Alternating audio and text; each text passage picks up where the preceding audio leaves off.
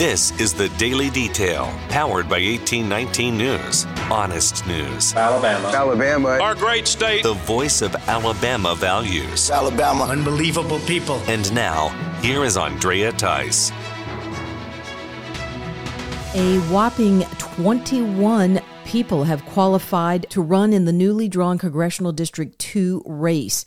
The deadline for the qualifying applications was this past Friday. House Minority Leader Anthony Daniels announced his plans to run in the race Thursday night and early Friday morning and joined four other Democrat state lawmakers who had already thrown their hat into the ring. After Daniels made that decision, 8 other people then joined the Democrat primary race on Friday, bringing the total to 13. On the Republican side, that number has now grown to 8, with 5 others jumping in on the last day to qualify after 3 had already entered the race. One of the standout names that is now part of the Republican primary lineup in this race is Wallace Gilbert, who is a former football player for the Crimson Tide, who also played for the NFL for 9 seasons.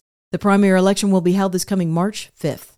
1819 News CEO Brian Dawson, along with editor-in-chief Jeff Poore, sat down together to discuss the Bubba Copeland story that unfortunately ends with Copeland's suicide. Dawson and Poore discussed why the story of Copeland's secret transgender-promoting social media posts were revealed on the 1819 News website, since Copeland was serving in public office both as the mayor of Smith Station and the pastor of a Baptist church. It goes from a story that what happens if we do it to what happens if we don't do it. So we proceeded with the first story and laid it all out there. We didn't do a victory lap. You can go back and look that next day. We declined radio interviews about it. We really did not feel really good about this one, and that's what happened. Yeah. And now we're heading into the next day, and Mayor Copeland preaches from the pulpit of his church on Wednesday night. Says he did nothing wrong. And I think that's a subjective call. Whatever you want to do with that is fine. But when you do a big story like this, when you put this out there, it's a big splash. It has a ripple effect. And people started coming forward with other details about Mayor Copeland. And we are still getting details about Mayor Copeland, by the way. But this one here, with the fiction he was writing and the subjects being members of the community and the meme that Brian described, all of this, I want you to think about this. A mayor, a public official in a town is writing slasher, erotica, pornographic fiction about someone in his community, and you're telling me that's not a story that 1819 or anybody should do? You're just wrong, okay? Yeah. It's unfortunate what happened after this, but in the lead up to that, I feel like we were justified. We were solid ground, and we can agree to disagree or whatever, but that's how we came to our conclusion. Yeah. No, and that's it. I 100% stand behind our reporting. I'm not budging an inch. We did exactly what we were created to do. Did what I said we would do when we started 1819 News, and that is tell the truth, come what may. This whole discussion can be found on the 1819 News podcast, which can be found on the 1819 News website under the podcast tab. The Speaker of the Alabama House, Nathaniel Ledbetter, says a report on illegal gambling within Alabama shows far more operations than even he suspected. Ledbetter says a special committee within the state legislature has found that in Jefferson County alone, there were 70 bingo operations. Ledbetter thought that there would be only 50 to 60 illegal operations throughout the whole state. Ledbetter says it's a priority to shut down illegal bingo halls because it's a gateway for more serious crimes. He even cited an incident that occurred this past summer in North Alabama where a woman died from taking a pill that was laced with fentanyl, but no emergency personnel were called in out of fear that the gaming operation would be shut down.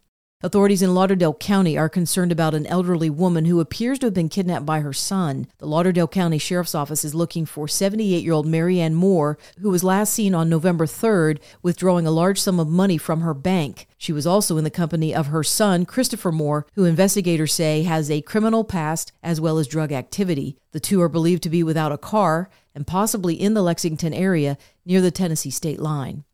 The North Alabama Conference of the United Methodist Church is stepping in to help Birmingham Southern College. The Board of Pension and Health Benefits voted and approved a $2.5 million investment into BSC. That investment is contingent upon there being help pledged by the city of Birmingham that matches that amount or exceeds it. The UMC is seeking to help the college continue its operations as they build up their permanent endowment. The board made the decision to invest in the college as a way of furthering the social principles that are espoused by the UMC denomination. Thousands of people enjoyed the National Peanut Festival parade in Dothan. It was held on Veterans Day this past weekend. Those who organized the parade had beefed up security as a result of a fatal shooting that occurred last year right after the parade ended. This event occurred without incident and with high crowd turnout, and it also included military units such as the Civil Air Patrol and JROTC from the area who took part in the parade. For more in-depth stories affecting the state of Alabama, go to 1819news.com. In national news, 5 military personnel have died after an aircraft went down in the Mediterranean Sea. The aircraft was part of a training exercise, according to the U.S. European Command, and the downing of the aircraft was not part of any hostile activity occurring in the Middle East. The crash occurred on November 10th, and an investigation is underway.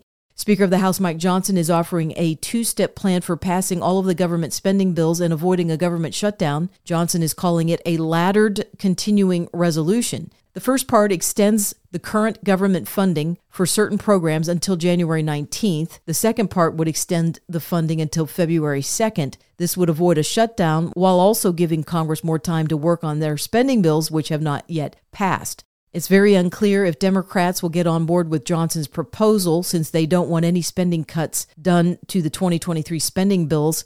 Some Republicans are indicating a hesitancy to join Johnson in this plan because they're concerned about spending cuts being taken off the table in order for this CR to be approved by Democrats. Over in Georgia, there's a lot still in the works when it comes to the 2020 election and issues of election integrity. Last week, the news came out that 2 lawyers assigned to a case to defend the state from a lawsuit coming out of Voter GA have now asked to be removed from the case. That lawsuit from Voter GA is seeking to lay hands and eyes on 150,000 ballots for inspection since they were identified as being irregular regarding paper that was used, as well as the filled-in ovals that appeared to be done by a printer rather than a human hand.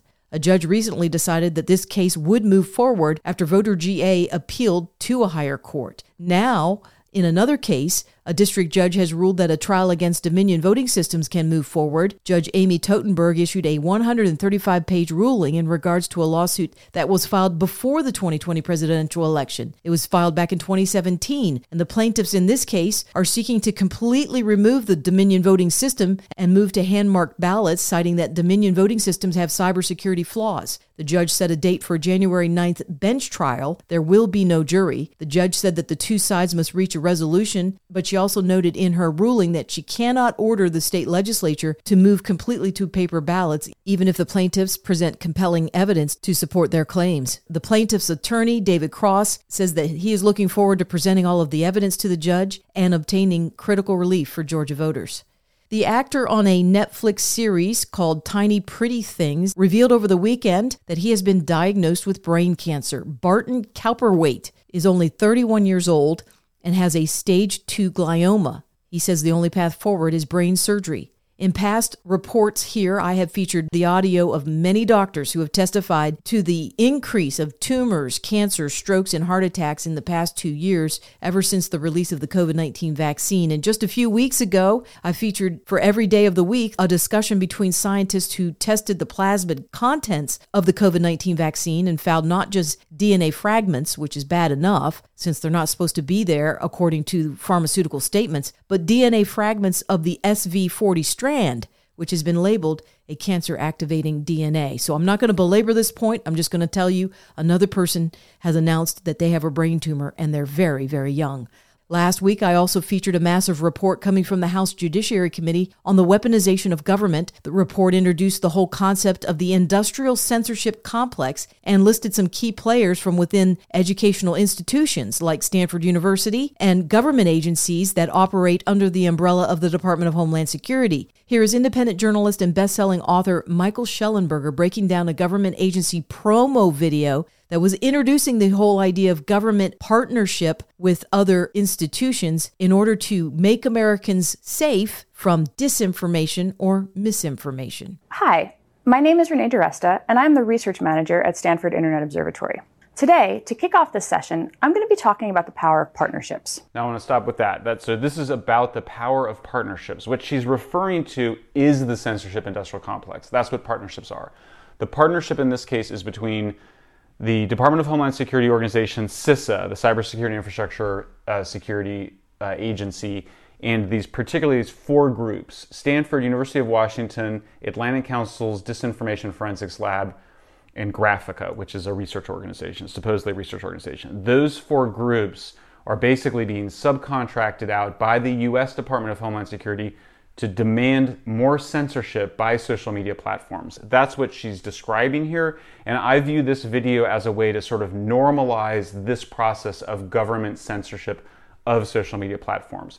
There's an argument that's occurring right now where people say this is totally fine.